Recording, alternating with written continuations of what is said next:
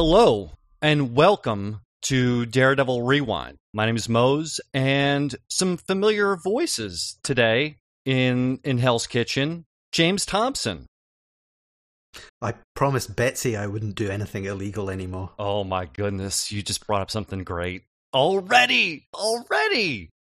And someone you remember from season 1, who came on at the very end after a full-blown binge. I think you know him. I think his name is Jason Snell. Yeah, but you can call me Grotto if you want. But don't. Actually, don't call me Grotto. He's not a nice guy. No. We find out later. And there's a reason for that. Now, Jason, you're actually watching the show, in a way that is less monstrous than most. And it's the slow binge, Moz. I'm calling it it's the slow binge. And I appreciate anybody who can do that. And so that's the beauty of the way we've constructed this series is we're only spoiling what's inside this episode. And today, we're only doing Dogs to a Gunfight. And that's episode 2. Now, Jason, you and I have had some conversations. I believe when we first heard that the Punisher was going to be a part of this series, and you were I did a lot of trolling on you about the Punisher because you really kind of have a despondency, a negative feel to the Punisher. Yeah. So let's talk about that. Well, the Punisher's a really interesting character because he starts out as definitely this kind of, he's like the flip side of what a vigilante superhero is, which is he will do anything because he's got his own brand of justice. And I always thought that there was a lot of great ideas in that character as a way to sort of question the premise of all superheroes. Like, are you, do you make your own law? Are you, what makes you different from this guy? The problem was the Punisher was so popular especially in the sort of like gritty 90s comics world that I feel like his position as an anti-hero got rapidly eroded away, and he was just a cool hero who killed people and was awesome. And I never liked that about him when he became celebrated as this, like, he's a new kind of hero who kills the people who deserve it. And I never liked I think a lot of his popularity was for misguided reasons. Like, I always liked when the Punisher was more messed up and you were not supposed to necessarily see him as anything but, misguided. And so seeing him introduced here in Daredevil, I was worried that he was gonna kind of hijack the show, and that it was gonna be this portrayal that was gonna be a little more. I don't know. I mean, I should have given the producers more credit because the way that he's presented here in the first couple episodes of Daredevil season 2 is, I think, great because he is that question. First off, he comes. When we're introduced to him initially, he's kind of this mysterious force, almost like a monstrous, villainous force, and then we in episode 2 we get the back and forth between Matt and the Punisher, where we see exactly the stuff I was talking about, which is how are they different, how are they similar. So I think this episode really handles him well. So it diffused a lot of my tension about, like, what are they going to do with the Punisher and Daredevil when I saw this episode. James, do you have any thoughts on our old guy Frank? Well, I think the two things I think I mentioned them last week that are in my head about it is that we've got Batman now in the Batman versus Superman films, who previously was on the one rule, never killing anybody, and in the Batman versus Superman, he's quite clearly gone onto the Punisher side of things. But yeah, it's the Judge Dredd stuff, and similar to what Jason said, Judge Dredd was basically this was 2000 AD. We're not talking Stallone films here, but he was this. Basically a satirical fascistic kind of figure who then also became a kind of... I think people missed out on the fact that, it was supposed to be a fascist state and it was supposed to be saying something different. And he just, went around killing people. So yeah, it's interesting to see what they do with the comparing the Daredevil and the Punisher in this episode to come. I'll point out, too, for those who remember the Tick animated series, there's a great character called Big Shot that is just a brutal parody of the Punisher. He's got a skull on his belt and 2 giant guns, and his defining characteristic is that he shoots everything while crying, which I think is like, there he is. That's Big Shot. That's the Punisher in a nutshell there. Yeah, I don't think I was completely ready for the comparison contrast role, but I think as we'll go through this series, we may find some interesting details about Frank and Matt. So yeah, well, we just Frank just kind of appears, right? So there's obviously a lot going on there that we don't know yet, which is cool. Yeah, and we get to know Frank very early in this episode. Let's go ahead and break down some of it. We got Matt, who has been, almost fatally injured, except that it's, the bullet happened to graze him, but the damage has been done. Yeah, they dented his thingy. Cracked his thingy. Yeah, you can't have a cracked thingy. No, not if you're Daredevil. No, that was that was kind of a shocking cliffhanger episode run, right? Shot in the head. But here's the answer: is that's why I have this suit. And that's why I wear this dumb suit, guys. Is because I might get shot. Rather than a cloth cap instead. Mm-hmm. Yeah, cloth doesn't seem to reflect bullets quite as well. But we do get to see Foggy really starting to take more, again, as we'll see, this leadership role of taking care of Matt, and taking care of a lot of other things in this plot line, like Grotto and Karen, all in the first, 5 minutes? Yeah, there's a lot going on. Yeah, I mean, we start out with the aftermath of the attack on the hospital, just going straight into that. And that seems to be a sort of common thing that we're going to see, not to jump ahead to the next episode, but yes, we've got these aftermaths of attacks as the opening sequence. And Foggy's listening to the radio, and he knows that there's been shooting, and he automatically assumes that Matt's involved, and goes out checking all the roofs one by one with silly excuses to get up onto each roof. I really like that scene. That shows you how resourceful Foggy is, that he's got, he'll do anything he needs to check all the roofs. And you get the sense, I don't know if it's true or not, but you get the sense like this is what happens when you're the friend of a superhero. Foggy knows what he needs to do in order to find Matt because he's concerned that Matt is out there. And he doesn't like the fact that he has to do this, but somebody's got to help his friend, and it needs to be him. And, I don't like to definitely poke holes, but I'm going to poke a hole. Matt's fully suited and it's daylight.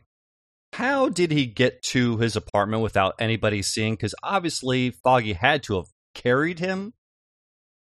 Well, Foggy said something like, "Oh, it's a good thing nobody saw us." Yeah, so that you don't think that. But yes. There are a couple leaps like that in this episode. There's a lot of things the district attorney does that I don't think the district attorney has the power to actually do, but we just kind of go with it. And yeah, there is that moment like cut to they're at his apartment. Wow, I'm glad we got here without anyone seeing us. Maybe they could just pan past like a wheelbarrow sitting outside his apartment that you could work out he used or something. Yeah, like a trash bin, something like that. Yeah. Maybe they just put it over him. Yeah, nobody, I'm just rolling my recycling. I don't know what the deal is but it's actually, there's Daredevil inside. I don't know. Ooh. And so, moving a little bit further ahead now, as the plot goes, we have Matt, who has sustained a serious injury, and now his senses his bell has been rung, so to speak. Yeah. Yeah, it's, right? I mean, what is the worst thing you could do to Daredevil is he loses his hearing. You've Helen Kellered him. Yeah, it's quite a moment, right? Because now we're used to seeing him being so ultra capable, and now he's helpless because he can't see, and now he can't hear, which is his one of his enhanced senses, and so he's totally messed up. And I really like that scene and how you've got the weird sounds and then the shouting, and there's no sound.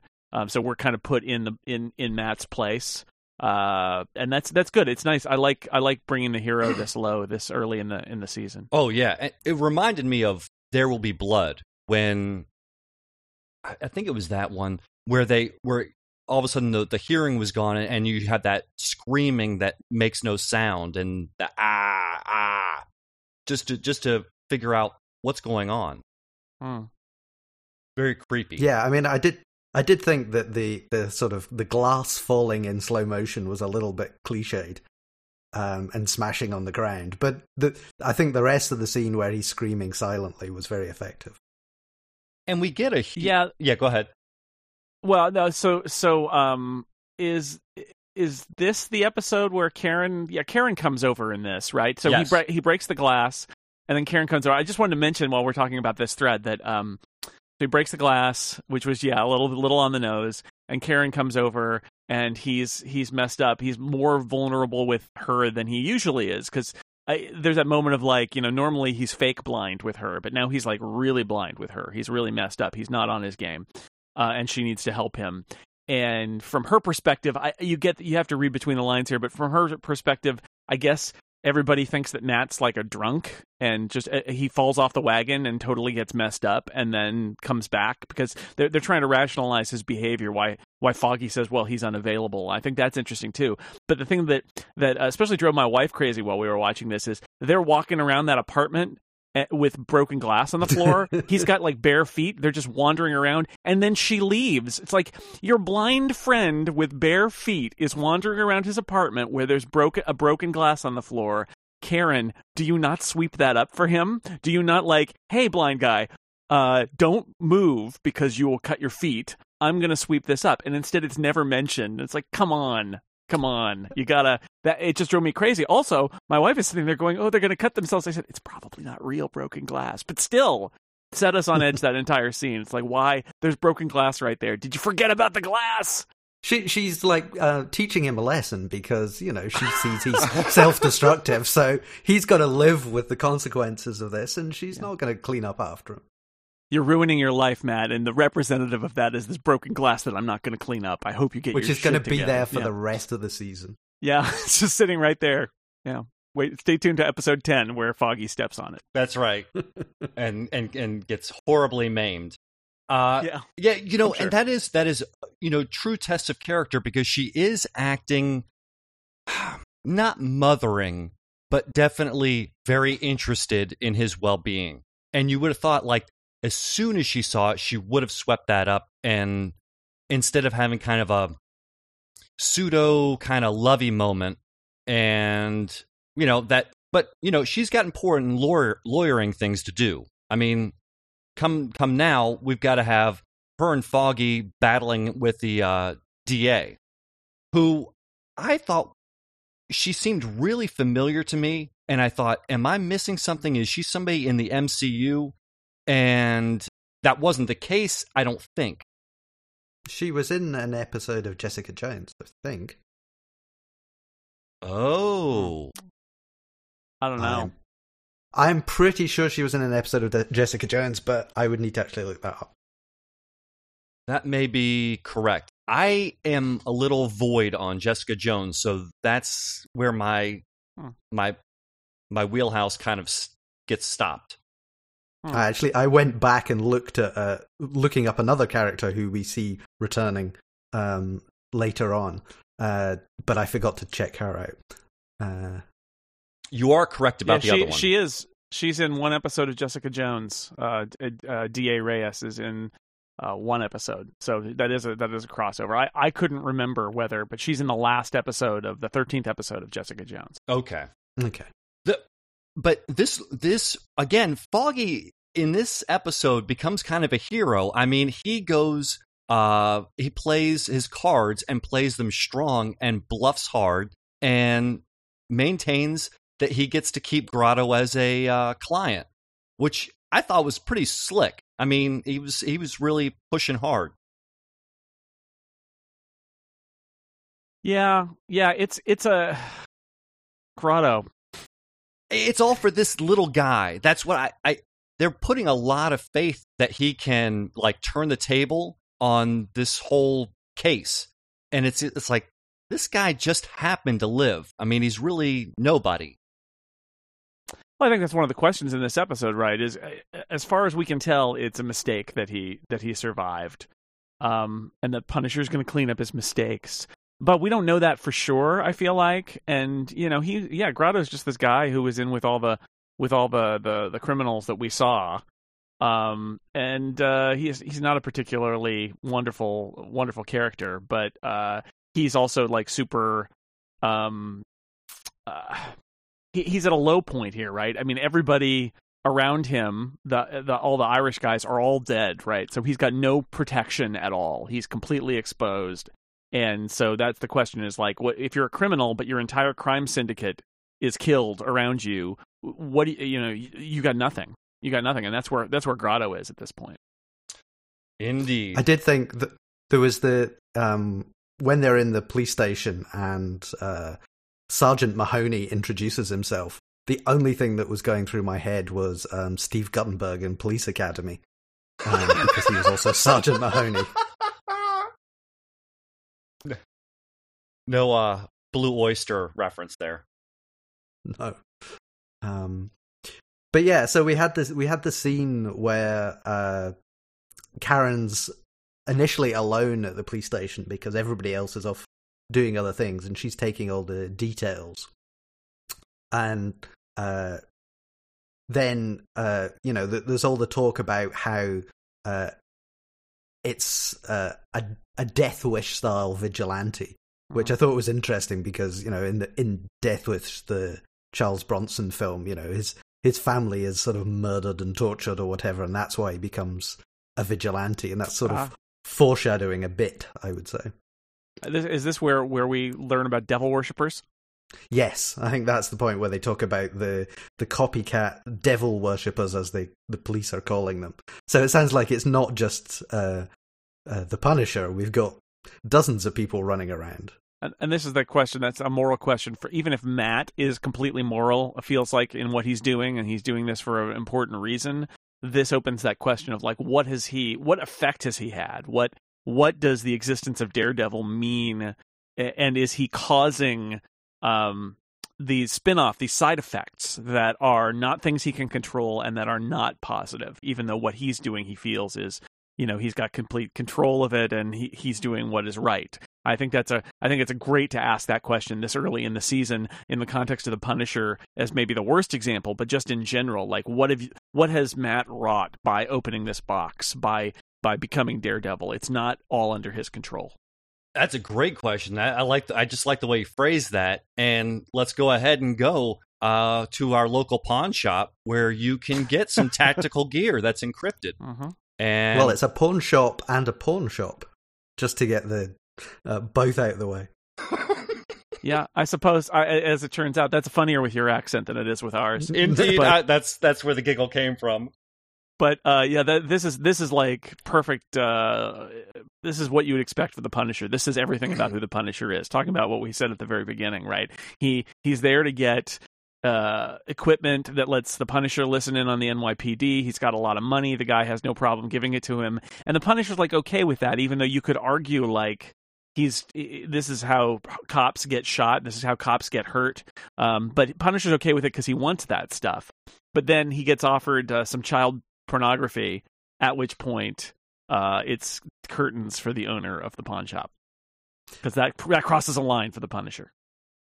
Yes, the trope of the closing the store by flipping the sign over, which I'm sure I've seen 100 times and things. But yeah, I like the guy who's in selling things to the pawn shop, and he says that's a brand new IKEA about the phone. So it means two things. Either Nokia's phone division still exists and is making phones in the MCU, or IKEA is now making phones. You have to build them yourself? Yeah. It's a pain. That's all those little tiny hex screws. Oof. No good. Mm-mm. So, moving on, we get to really one of my favorite episodes, or my favorite parts, is because this character is just such a... It's kind of like we're waiting for Melvin to do something. And there's his little garage is so rich with Easter egg that it's just like, Melvin, what are you going to do? And he acts a lot different in this season than previous. Previously, he was kind of mentally challenged. Yeah. Yeah, and now he's Q. Yeah, I was a little bit baffled by that because Melvin seemed last season to be messed up in some way. Whether he was, he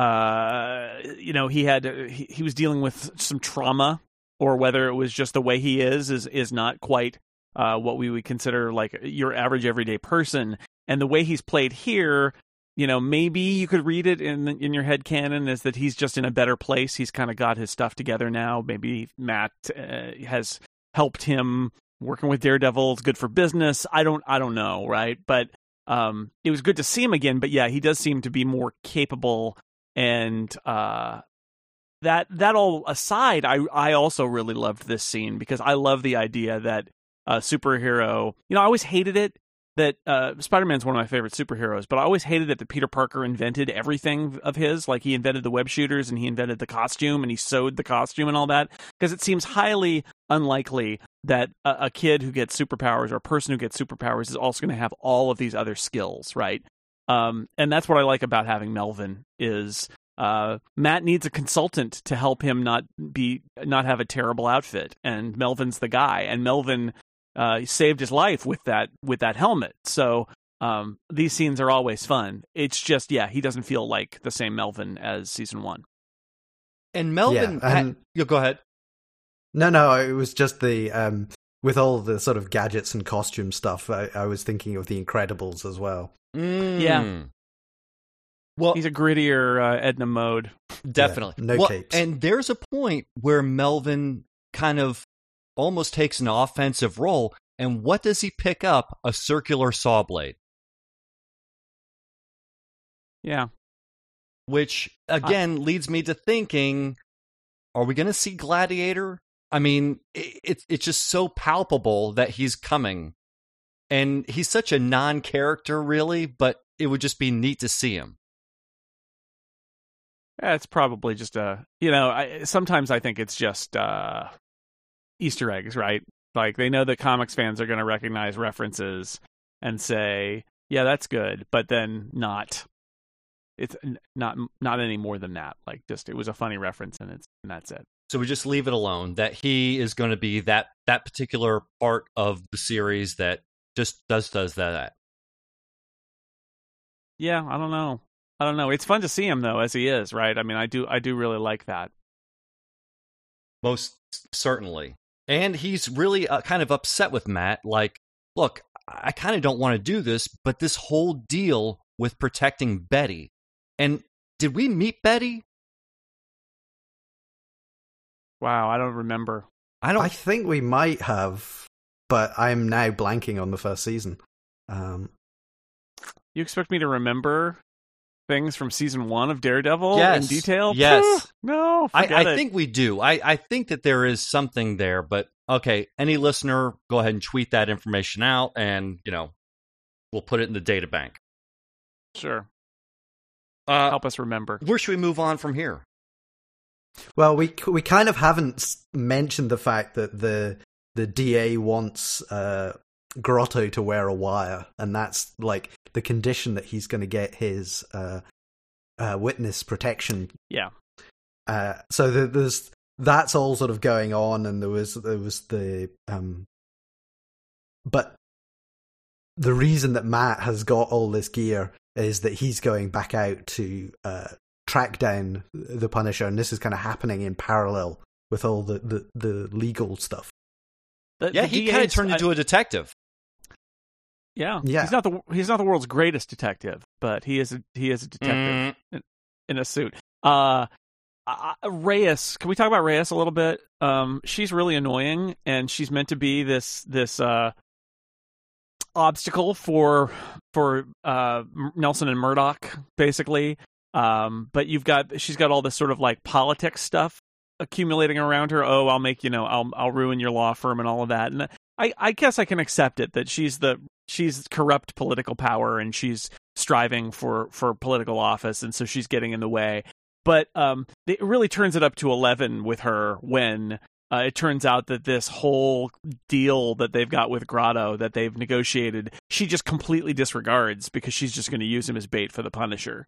And then she's also like giving tactical orders to the police, which, like I said earlier, is not something that district attorneys do. That's not. So I guess she's a good villain. She's a villain in the sense of being unlike somebody like the Punisher who's shooting people, but she's an adversary for them working, and you get the sense the system is corrupt because she's manipulating it to do all this. At the same time, she does seem kind of super powered to me. Like she can do anything with the police, and she can make plea deals and then lie about them.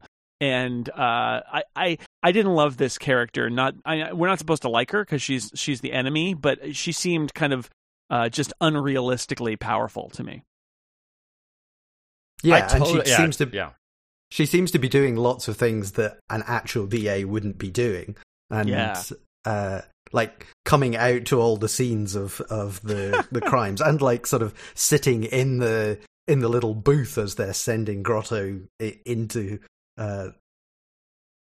the supposed wiretap situation. I guess having her be more hands-on is good in the sense that it makes her feel different than something like Fisk, who was not hands-on most of the time. He was sort of dispatching his flunkies to do his bidding. But it does feel like, given her role here, she would not be out at these scenes, and although she has flunkies, she's around. I don't know. It's a broad character. It's fine, but it's kind of pulpy.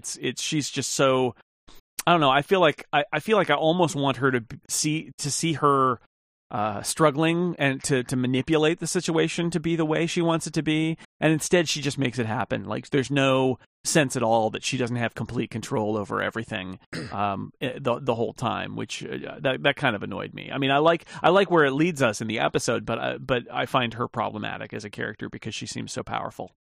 Yeah, completely overpowered. She deals law with impunity, and yeah, to be in the cockpit of that kind of sting, you would think like, well, I have SWAT team all around. Why wouldn't I just go ahead and let them do their job because they know what they're doing? Yeah, because because you've got a bigger plan, because you've got a grand plan. But yeah, you should be able to just tell the SWAT team, here's what our plan is. Tell them something that's different than what you told Grotto and his attorneys. And then let it happen. But instead, it's sort of like, take the shot. And, really? DA? She's just a sort of micromanaging, she wants to sort of control all the shots, as it were. Yeah. She's not a good chess player. No. So we've got, Matt is off doing his detective work, and he goes to I think it's the Irish headquarters first, and there's a shot of, like, bloodied teeth embedded in the side of the bar, which I thought was interesting. But he finds the chain where the dog was chained up, and then he starts doing all his detective stuff. But he's basically just walking around without his glasses, but with a hoodie up. So, by the laws of superhero shows, nobody can recognize him at all because he has this hoodie. And yeah, he eventually tracks down the Punisher's lab. Is it following is it the dog's blood or somebody else's blood? Yes, it's the dog's blood. Yeah. And then he hears, I think, the police scanner, which is still running. And as you do. Goes up to the Punisher's new hidey hole, and the dog is instantly pacified by a few dog treats, which I thought was nice. It's how that works? How dogs work? Always have dog treats on you. Well, fighting dogs especially. All you gotta do is give them some kibble and bits. Done. Well, they're good. That's it. They're just fluffy, lovey creatures at that point. Yeah.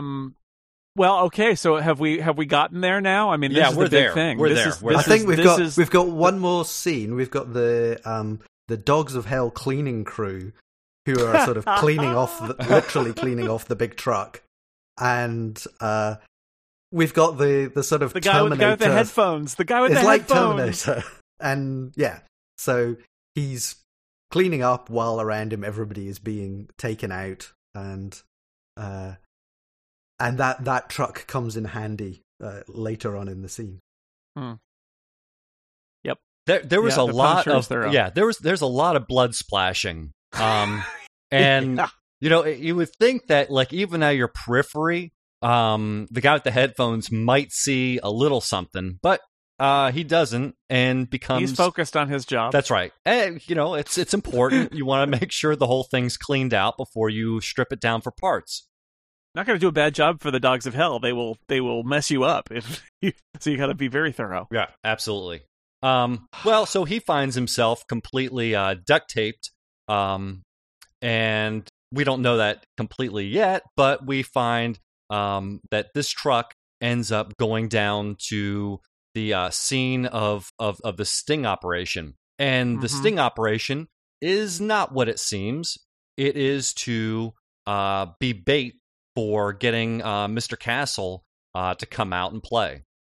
Yeah, so the DA figures she's got enough leverage that she can do whatever she wants with Grotto, and they'll just take it because this is the only way Grotto's going to get his plea deal.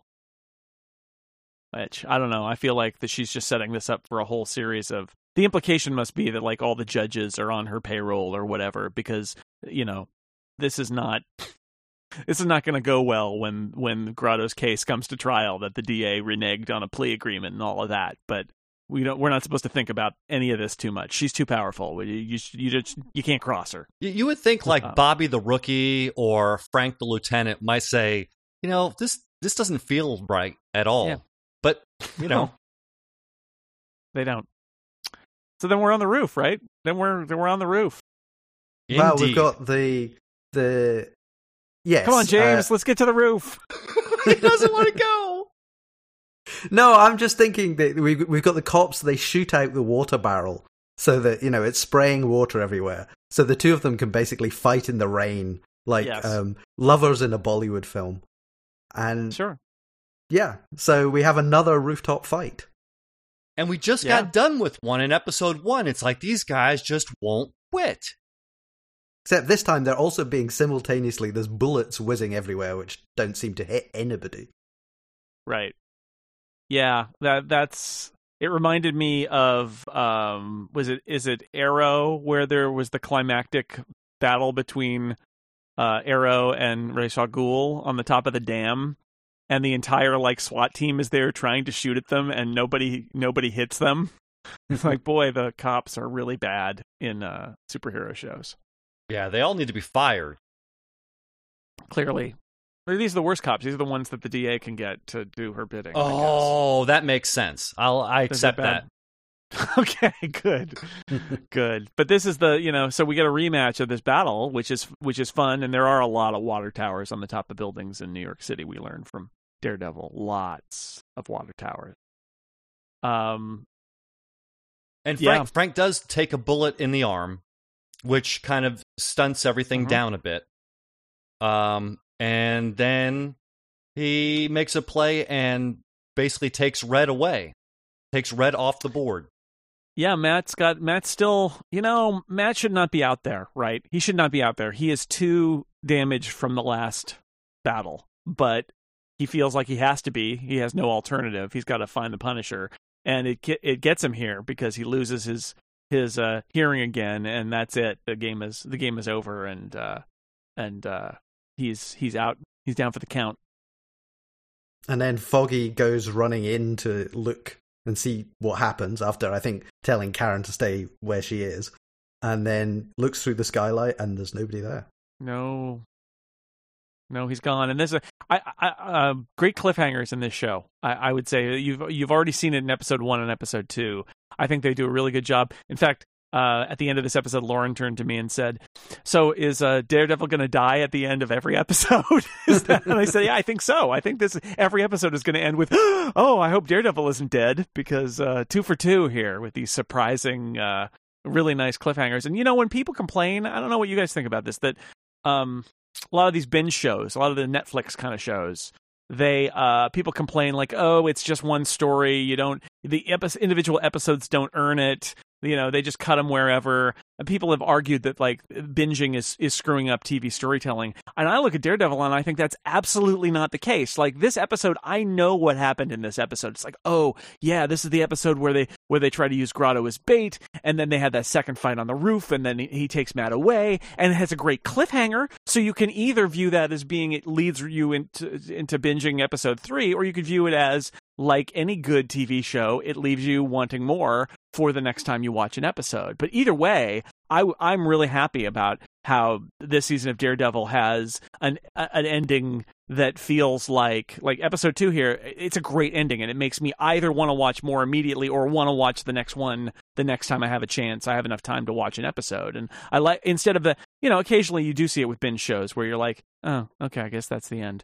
But not Daredevil. I feel like they did a really good job of making these end, the final couple of minutes of all these episodes really exciting climaxes that made me want to watch more. Yeah, absolutely. definitely. And we saw, I think there was like a giant blood stain on the ground as well, just as it pans away from it. Well, and you say these cliffhangers, I would say even the openings to each of these episodes, and it makes me really want to talk about episode 3 because of where we pick up. And I'm going to hold that for episode 3, obviously. But I mean, these cutoff points are just beautiful, and it makes it very hard not to go to the next episode. It's true, but I do it. I'm slow binging it. Oh, you're the man. I wait a day, at least. Wait a day. Gives me a day to think about like what happened in episode 2. What's going to happen next. It's fun. Slow binge. Unlike the two of us that watched it in the first weekend. Next. No, yeah. It's not even having to press next. It's just having, through your own inaction, that's true. Getting the whole season. Netflix is happy to just keep playing episodes for you. Indeed, I have to fight and say, no, I don't want to see the next episode yet. Nope, not yet. I actually have to will myself into not watching the next episode. But I do. Well, with that, gentlemen, I thank you, because this has been just always fun. And I really want to get to talking about 3. So we've got to go. So, Mr. James Thomson, thank you. Oh, thank you. You can put me back in whatever wacko box I came from.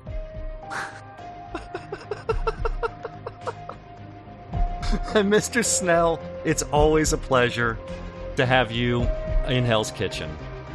Somebody sweep up that glass, please. All right, we'll get to it in just a second.